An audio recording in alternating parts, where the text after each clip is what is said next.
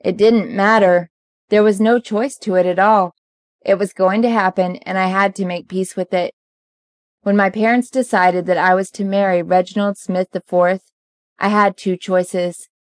Be the typical rebellious daughter, like my older sister always was, or simply go along with it, knowing that there would be countless generations afterward that would see the benefit of merging two different families' assets.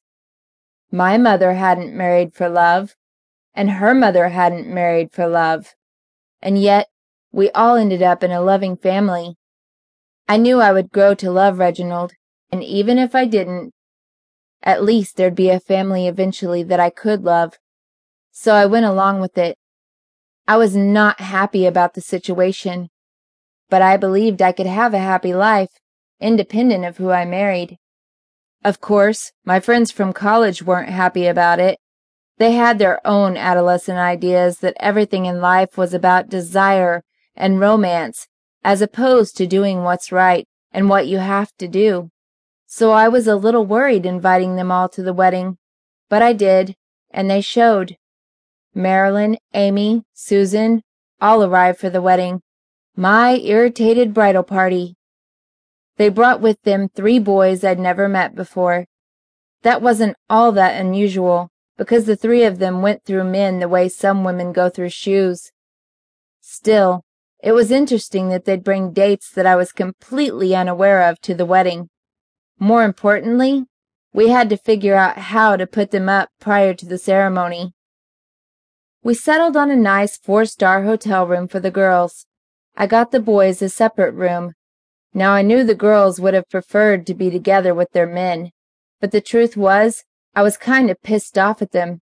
They weren't giving me any rest at all the way they were nagging me about the wedding. As far as I was concerned, anything I could do to irritate them in a minor way was fine with me.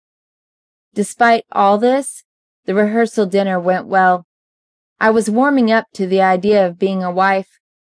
I had 1 semester left in college, and then I'd come home and take over some of the duties in one of the divisions of my father's companies. So if I was to enter a marriage that was arranged, I would make the best of it and begin my adulthood right. When the girls invited me for one last hurrah back at the hotel room to maybe get drunk a little bit, I figured, what the hell?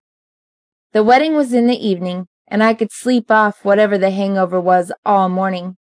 Also, I teased my maid of honor, Marilyn, and asked if she was planning to get me laid, and she didn't deny it. Frankly, I wasn't opposed to a quick casual encounter before it was off limits. So as soon as I got back home, I showered and changed into a light dress and rushed to their hotel to have a little fun. When I arrived at the hotel room, they had shots already lined up. Marilyn met me at the door and brought me to the center of the room and set me in a chair. She said, "This is your night, sweetie." And she gave me a brief kiss on the lips. That was a little unusual. Sure, we were good friends, but usually our kisses were pecks on the cheek. I didn't say anything about it, but I was a little uncomfortable. Then Amy came up with a shot. I reached out my hand for it, but she wasn't handing it to me. She brought it up to my lips, grabbed the back of my head, pulled my head back, and poured it down my throat. It was sweet and strong, and it burned on its way down my throat with a nice, pleasant feeling. The moment I swallowed it down, Amy kissed me on the lips and walked away.